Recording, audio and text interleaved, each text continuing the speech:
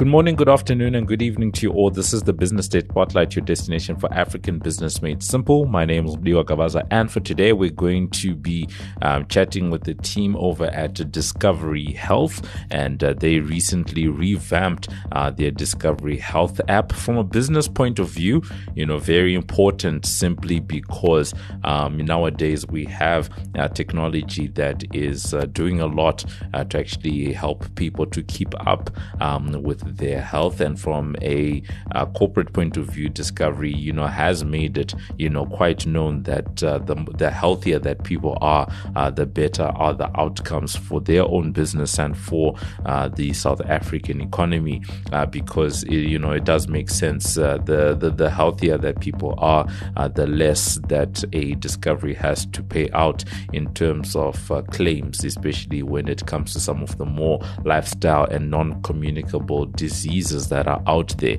So it's quite in their best interest, and definitely in the interests of ordinary South Africans to have better health, because the health outcomes aren't good, in many respects. We've had a number of conversations with, some of the competitors, such as Liberty, and a few months ago we spoke to the team from Discovery Insurance just around how some of their claims are looking like from that point of view. So the health discussion does become quite an interesting one. So it was quite good. Last week we actually went to the launch, and we actually spoke to Ronald Whelan, who is the incoming CEO of Discovery Health, because current CEO Ryan Noach recently resigned. That was in the middle of October.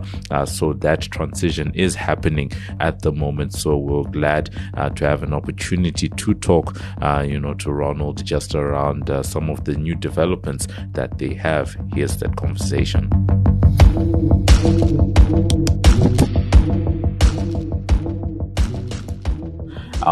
And I guess a good place for us, to chat about this. There were great engagements during the presentation. Is why make such a big deal, about a new, a new app? And I ask that simply because apps and platforms are constantly being changed, over time. What made you say that, okay, we've made a substantial enough amount of changes for us to say, okay, fine, guys, please take note of this? Well, thank you. Thank you for joining today's discussion. We're very excited about this app.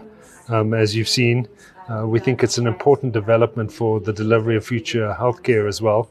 I think the reason we have put so much time and attention into the app is that this is a unique app in a number of respects. The first reason it's unique is that it provides the digital front door to the healthcare system. Yeah. And I think we all recognize that healthcare systems and healthcare is complicated, and you often need a helping hand to navigate a healthcare system, navigating your medical scheme benefits, navigating the right care to seek at the right time, and indeed navigating the provider ecosystem, so finding the right provider across the ecosystem. So the app already provides that gateway or digital front door, as it will, to the healthcare system. The second reason the app is unique in our view is that the app is not static and standardized to the whole population. The app is built on a personalized basis. So the manifestation of the app is different for any given member across the system, and is designed to give you a tailor-made and customized experience based on your healthcare needs and your specific plans and benefits. So within the app, for example, we would have a set of next best actions that are most appropriate to you in your healthcare journey and pathway. And then I think thirdly, the app is powered by a very extensive data set and sophisticated data science models and machine learning models that sit underlying the app. Yeah. So you've got to think of the app as significant depth from both the data and data science perspective that allows for these personalized pathways, allows for tailoring of the app over time. So there's real richness below the surface on the app. So when it comes to, where you guys are, One of the things that happens when it comes to healthcare is through COVID-19. I remember engaging a lot with Discovery about the fact that people had started doing a lot more consultations online. It was necessary. How have you seen that trend? Right. Have people maintained that trend of continuing to, consult with doctors, virtually, or have you seen that people are still more comfortable having that face-to-face interaction with their primary medical provider? We've seen developments on both sides. So we've seen consumers much more comfortable with virtual means of communication and virtual means of engagement. And those channels have become ubiquitous across our social engagements. And we've seen dramatic increase in uptake in teleconsultations, for example, and virtual consultations between members and doctors. We've also seen that happen with providers. So providers have increased their adoption of digital technologies through the COVID-19 pandemic.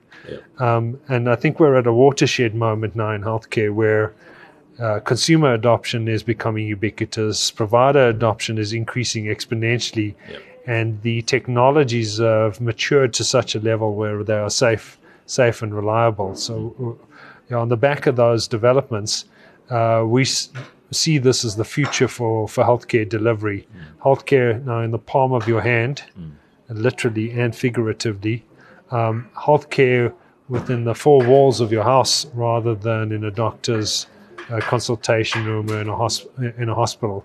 And given technology, we're able to safely and reliably provide excellent quality of care in someone's home with lower risk in many instances. For example, if you're admitted into our hospital at home model, you are not exposed to hospital-acquired infections. You have better nutrition. You have better sleep.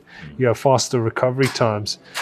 So we're casting our eyes towards the future of healthcare, making that a reality now.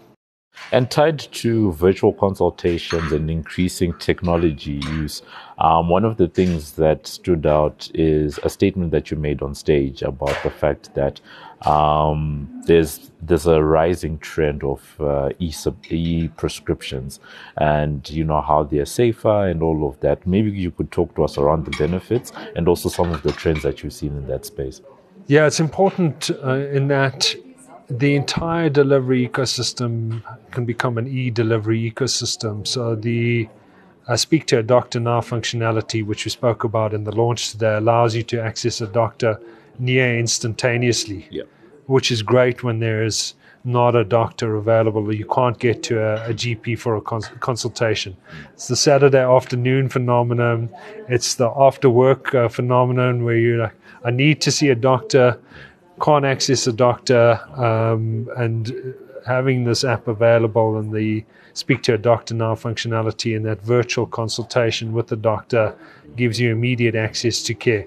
On the back of that, as you mentioned, the doctor is able to then either give you an electronic sick letter, which is entirely validated and legitimate, right? There is a paper trail, if you will, around that sick letter from a registered provider, and fully auditable. The same thing happens with prescriptions. So the prescription is compiled in a safe environment, fully auditable, and then with the added benefits of the prescription being able to be routed directly into your pharmacy, and that the pharmacy can process that prescription and then either deliver medicines to your door or enable a click and collect. We think of pulling together the different parts of the ecosystem to provide members with a seamless healthcare journey end to end that meets a specific need at a specific time. All right. It is a very interesting, development, and it's been quite fascinating for me to see all the different developments in health technology over the years. The fact that you can get a professional on the line almost I don't want to use on demand, but almost instantaneously, like what you said, the fact that you can have electronic prescriptions and sick letters, that type of thing, it's really great. But I think our last point before we let you go is around cost, because that tends to be where a lot of customers and consumers might be wondering, okay, fine, I'm using the app, I'm now using the electronic channels, how does that feed into my memberships, how does that feed into my benefits, how am I doing this, am I doing card payments through the app, is it drawing down from my benefits and my medical savings, like, is there integrations, how does all of that stuff all come together in that on the platform? It's such an important question. In healthcare, we solve for three things. Yeah. We solve, number one, for access, is the extent to which you have access to care. Yeah. The second thing we solve for is quality of care. Yeah. And the third thing we solve for is cost. Yeah. And now in healthcare, it's always been a challenge to solve for all three simultaneous. Yeah. The right access, at the right quality, at the right cost. Yeah. And what this technology has allowed us to do, and technology more broadly, is it allows us to provide great access. Now, access in the palm of your hands. A doctor in the palm of your hands, a physiotherapist in the palm of your hands, a biokineticist in the palm of your hands, a pharmacy access in the palm of your hands. Yeah. That's called access. Yeah. And the health app gives us that ubiquitous access to the healthcare ecosystem. Of course, with some limitations, but it dramatically improves access. Secondly, what it does is it meets the quality standards. So we know, based on extensive research and evidence, that virtual consultations are as safe and reliable as in-person consultations in most instances. So the quality of care is high. And as you saw in today's demonstration, the artificial intelligence we built in the physical therapy app that allows the physical therapy app to track your movements, your exercise program and rehabilitation to make sure that you're doing the movements properly. Yeah. And keeps you in check with those movements. That's high quality of care, because you're actually sticking to a treatment regime.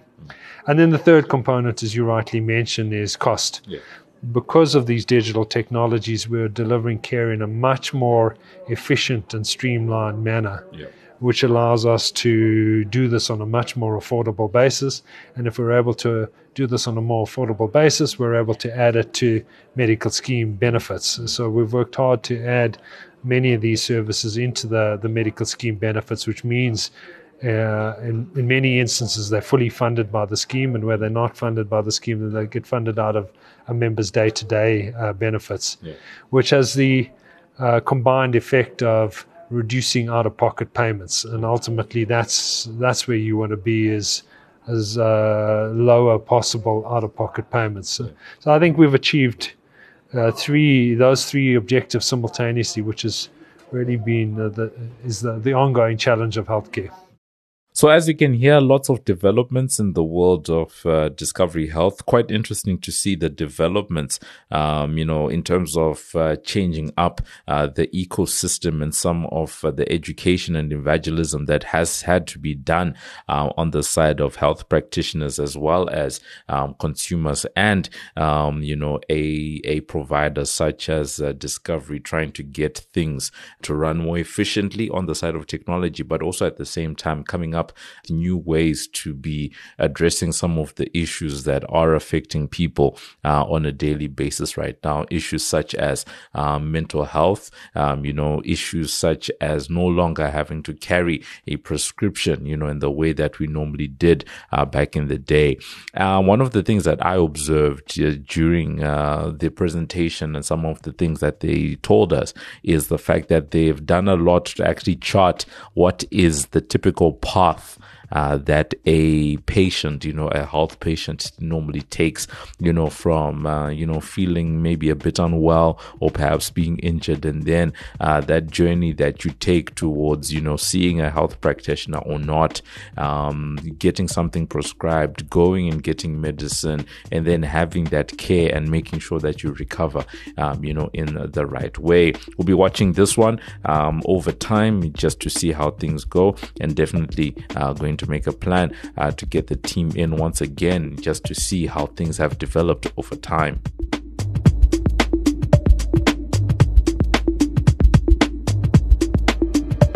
And that's been it for this edition of the Business Day Spotlight. Remember that you can find our latest podcasts on Business Live. That's under the Podcast Business Day Spotlight tab. On Twitter, we're #BD Spotlight. And remember that you can review and subscribe for free on iono.fm, Spotify, Apple Podcasts, Google Podcasts, Pocket Casts, or wherever you choose to get your pods casted. I've been Mudiwa Gavaza of the Business Day and Financial Mail, and this has been another edition of the Business Day Spotlight, which is a multimedia live production. So from myself and the rest of the team, it is a good evening, good afternoon, and good morning.